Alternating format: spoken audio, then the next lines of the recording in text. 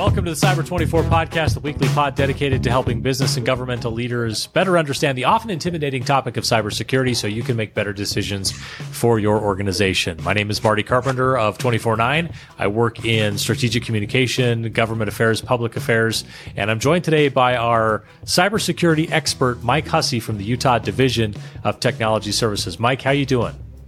I'm doing great. Thanks for having me on the show today, Marty. It's always a fun time for me, and I consider myself a friend of the pod. A friend of the pod, and it's always good to have you share your expertise because, I think so many people benefit from your experience, not just because they live in the state where you've been doing a great job, but also because you get to share a little bit of your insight on some topics. And Mike, I think you're going to love this particular topic, having served as the Chief Information Officer for the state and having worked closely with the Chief Information Security Officer for the state, not to mention people who hold those positions in a number of businesses across the country. But according to the Wall Street Journal, demand for experienced cyber executives like yourself has pushed the average salary for chief information security officers to new heights. Now, this is, again, according to the Wall Street Journal, CISOs in the United States, median salary, $509,000.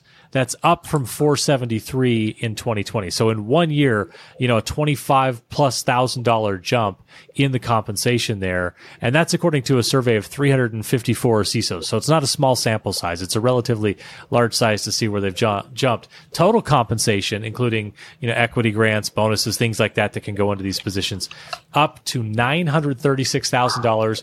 Up from $784,000 just a year ago. So I guess I start with this question. Mike, what the heck are you doing hanging out with me on this podcast? Did you just take your helicopter in to join us for the show, or what's going on? Yeah, I just flew in. Yeah, Marty, these comp packages, I've been really appreciating the increase for me, but no, I'm not seeing that yet. So just before we started the show, just outside of the shot, there were two people, just fanning Mike, and there was a bowl of grapes being fed to him. It's a pretty great life, I can tell you. I guess I look at these numbers and say, well, okay, they're sort of eye-opening numbers, but I think it all drives to the general idea of the demand for cybersecurity talent. And as more and more businesses are hit with ransomware or have, privacy data compromises where they're dealing with regulators, where they're dealing with various issues, it seems to me that the more that's in the media, the more people hear that, the more it gets pushed to the forefront, the more businesses and boards are going to say, this is an area where we need to invest. And it would seem to me that knowing that there's generally sort of a shortage of talent, that is even more the case for the most experienced talent. And so if you're running a big business and you're looking for someone who doesn't just know cybersecurity, but has 15, 20 years, that's got to be a relatively small roster compared to the demand that suddenly is there. And we're just dealing with a supply and demand issue. Do you think I'm thinking about that the right way? You've nailed it, Marty. And this is a problem we've seen for years, and it's not quite getting better yet. And, maybe with this pod getting the information out there that, hey, this is what you could be making in the industry, that maybe more people will gravitate towards this industry, I hope. But our talent pipeline is still just a trickle, and it should be flooding right now. And so, This is exciting that hey, the companies are starting to realize that this is really where they need to make an investment.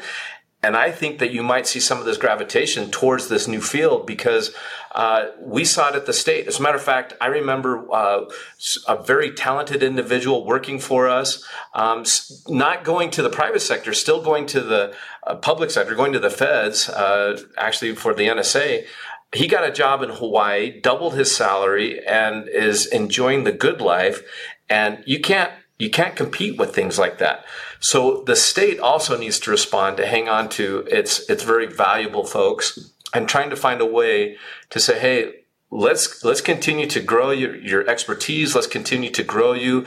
I feel like maybe sometimes we're a garden and nursery here at the state where we're going to give people the right expertise that they need. If they can come in with the right amount, then we can grow them into something else and have them really have some very valuable, marketable skills when they've been working here at the state for some time.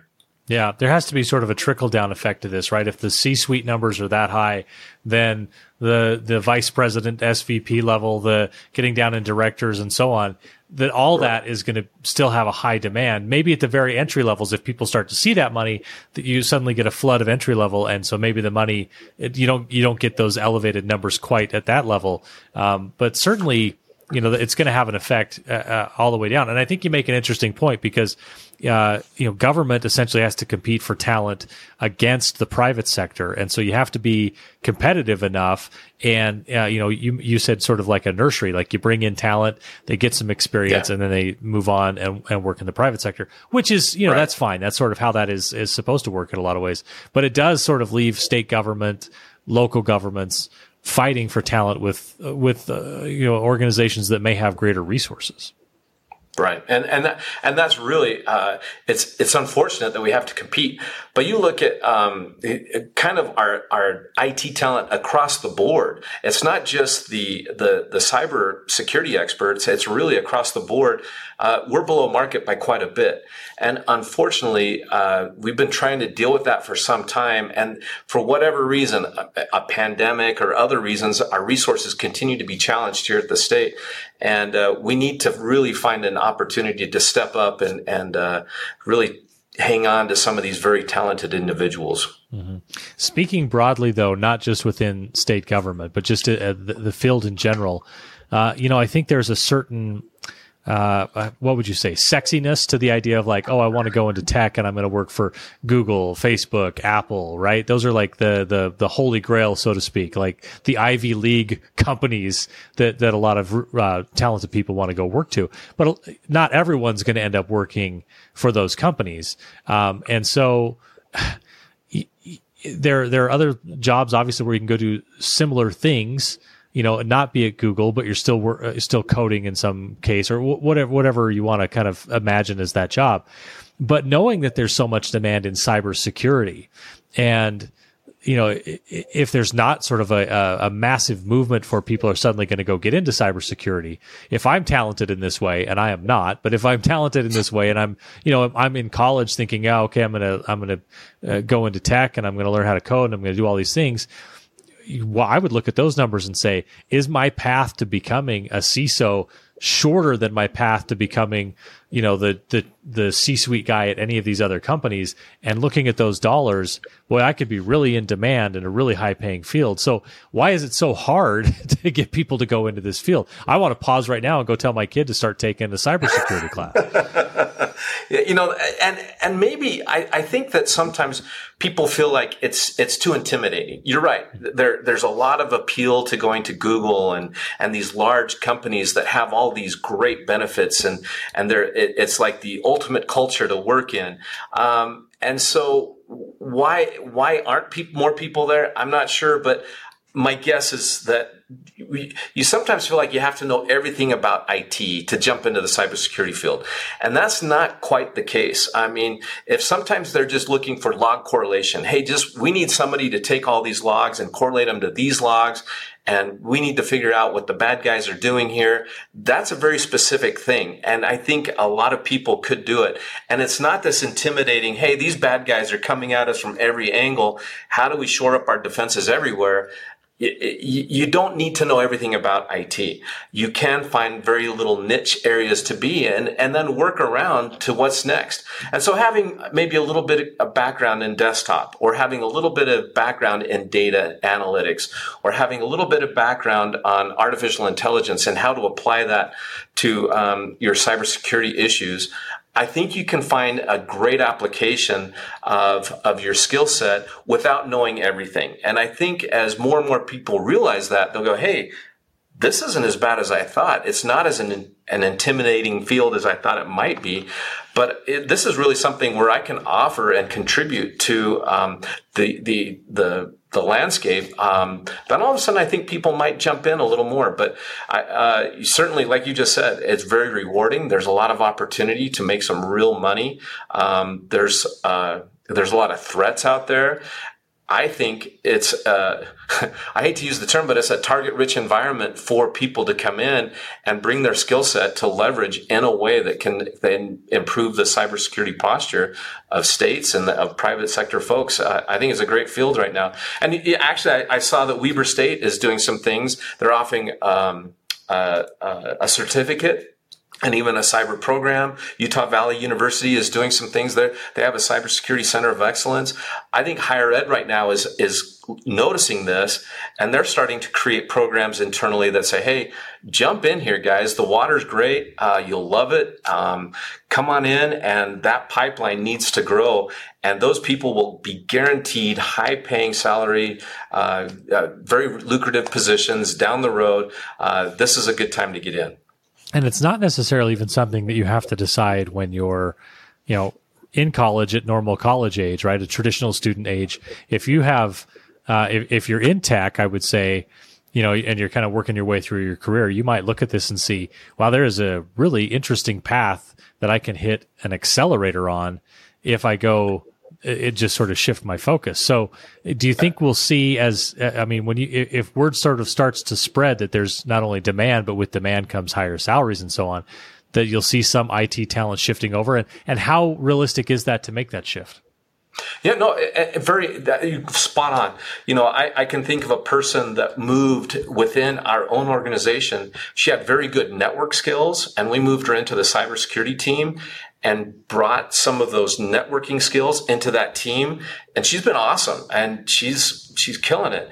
And I think, it paid a little more than what she was doing before. And so, as people start to see that, if I have a skill that I can bring in, like I said, I said desktop and now network, but if you have a skill set that you can bring to the table, we will find a way to utilize it and to expand your knowledge into the cyber front and take that into the next level and say, hey, this is what the bad guys are doing in that space. Let's kind of start getting you the information you need and the training you need so that you can start figuring out ways to keep the bad guys at bay.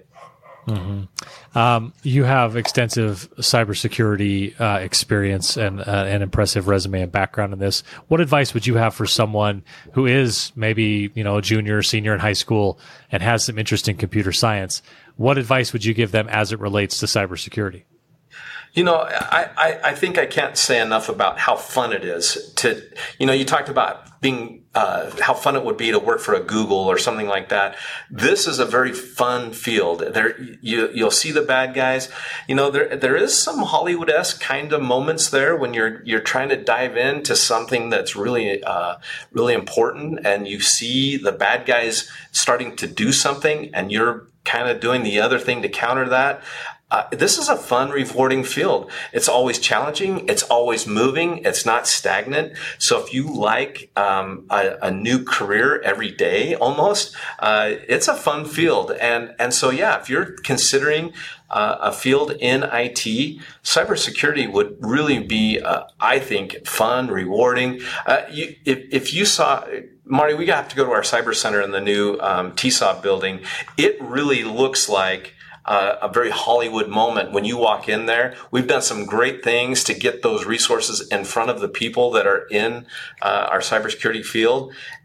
You walk in there and you go, wow, the state is serious about this, but it's also a really fun environment to be in. It's always moving.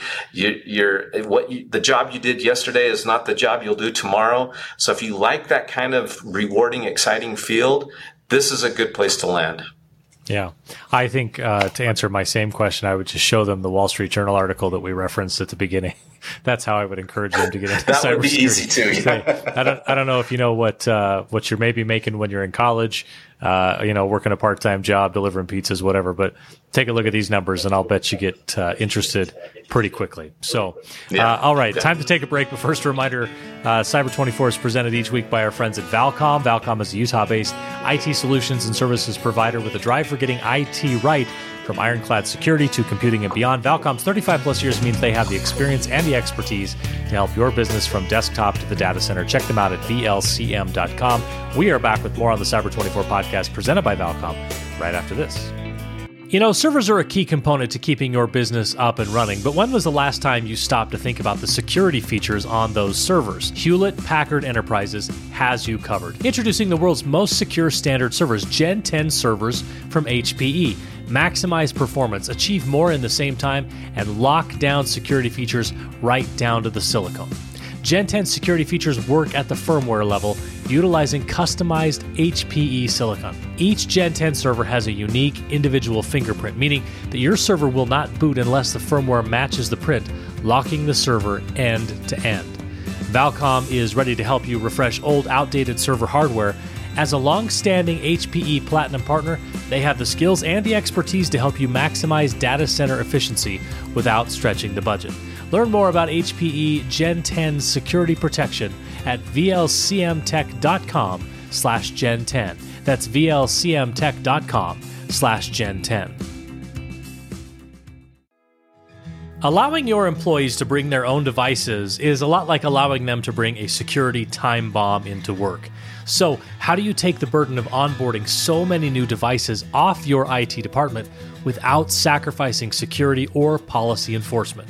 Look no further than Aruba ClearPass. ClearPass allows you to safely connect business and personal devices to your network in compliance with your security policies.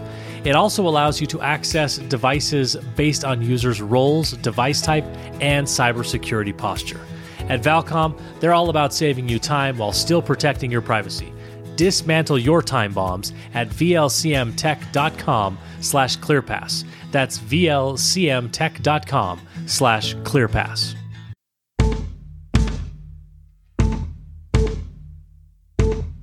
Welcome back to the Cyber24 podcast presented by Valcom. We continue our discussion with Mike Hussey from the Utah Division of Technology Services. Mike, we talked about money on one hand in the first segment, and this is money as well, but money that is actually a cost associated with cyber insurance. According to the Wall Street Journal, cyber insurers are increasing what they're having to pay out, and so they are increasing what they are having to charge as well for their policies. The article from the Wall Street Journal says companies can expect to pay more for cyber insurance and undergo deeper scrutiny of their cybersecurity measures after a flood of ransomware and other attacks in the past year. So, did cyber insurance even exist, Mike, 15 years ago for the state? Were you around when the state got its first policy, and how much has cyber insurance evolved from then to today? Yeah, yes. Well, first answer, no. Cyber insurance did not exist 15 years ago. This was kind of a new thing, maybe 6 to 8 years ago. And states were trying to waffle whether or not to jump into this. You didn't have the flood of ransomware attacks that we have today. But now, I think many states are seeing the value of cyber insurance. And yes, and as you pointed out, this Wall Street Journal article that, hey, maybe people are going to see their premiums starting to increase.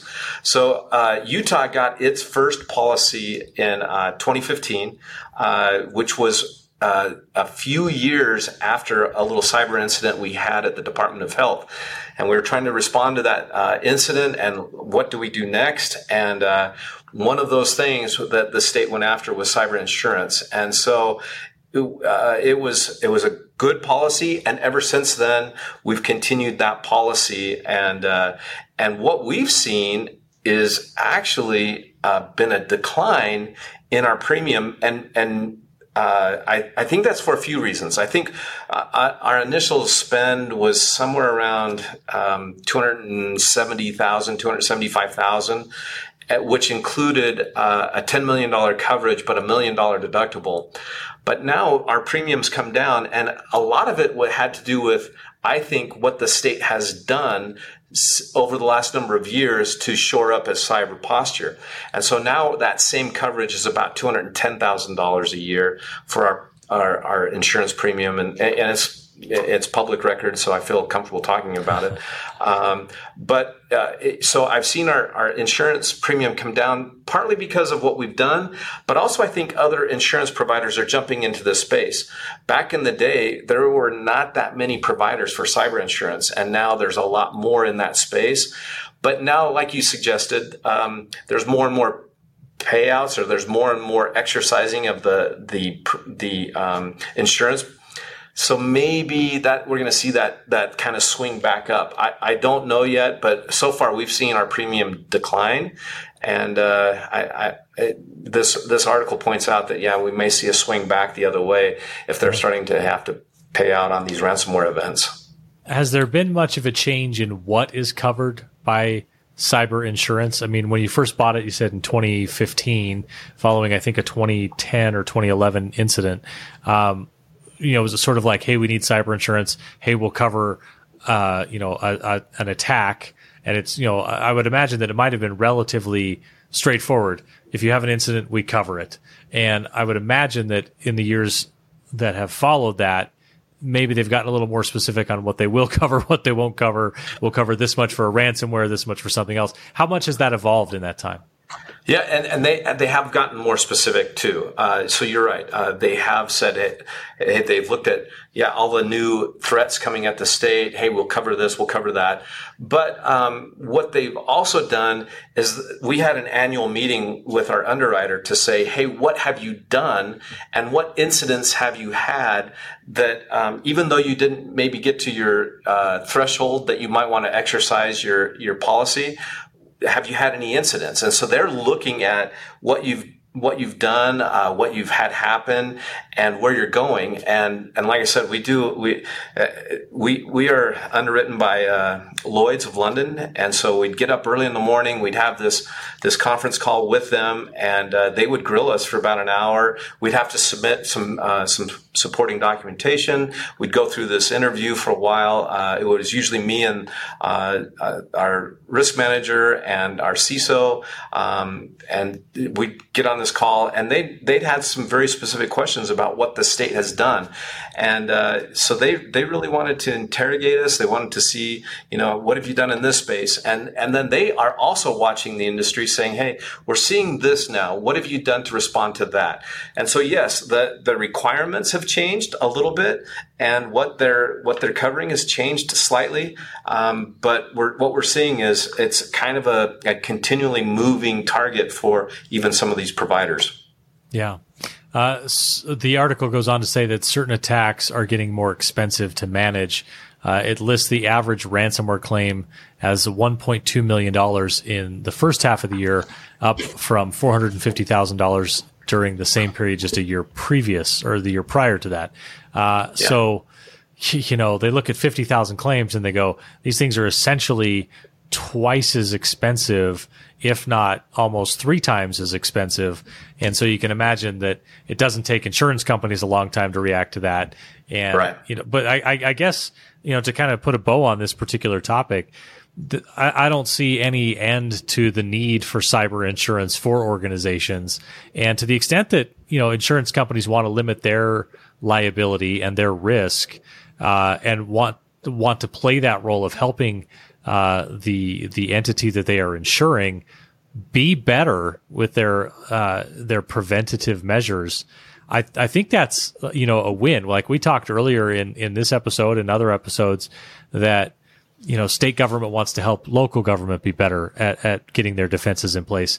But to a certain extent, like if the threat is there from the hackers and the market force is then everyone feels like they need to go get insurance, and insurance companies want to pay out fewer of these, if insurance companies start to take on that role of here's what you need to have in place, that actually is a really valuable role to play beyond just covering you in the event that you have an incident. But the prevention role they play is really important.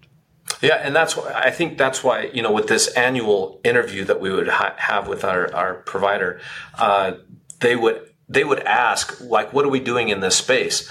Sometimes you could tell based on their questioning that you say, hey, we need to start focusing a little more on something in this space.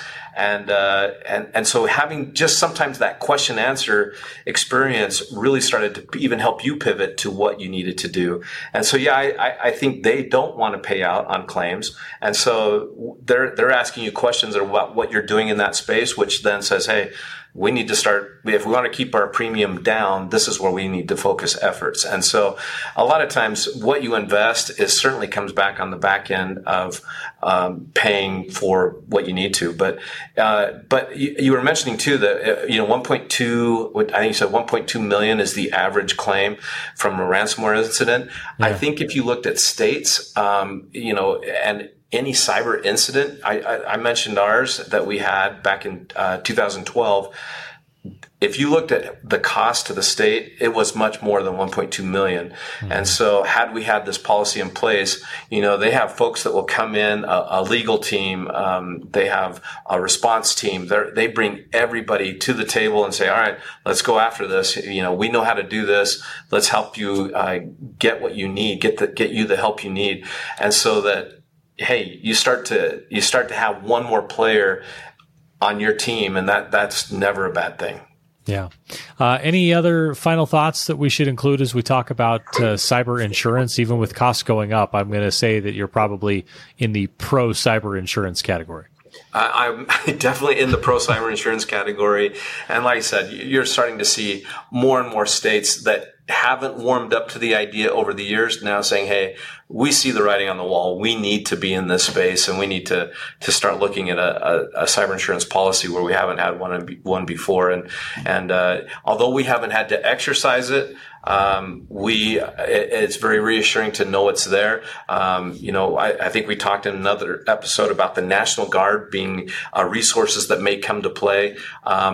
If you have that incident, you want to bring in everybody you can, as well as those folks that are at the disposal of your provider. So yeah, I'm a big advocate. I've seen other states exercise their policy, and I've seen the response that they had from the provider. And I thought, wow, that allows me to sleep at night. Yeah. Really interesting insight from someone who's been through this, experienced some kind of incident without the insurance, gone through it with the process from very early on, then having the insurance. So thanks so much for lending us that insight. I think that's really valuable to our entire audience. Thanks, Mike. Absolutely. All right, as we wrap up for this episode, I want to thank our sponsors at Valcom. At Valcom, you get much more than a dedicated IT retailer. They become an extension of your IT team.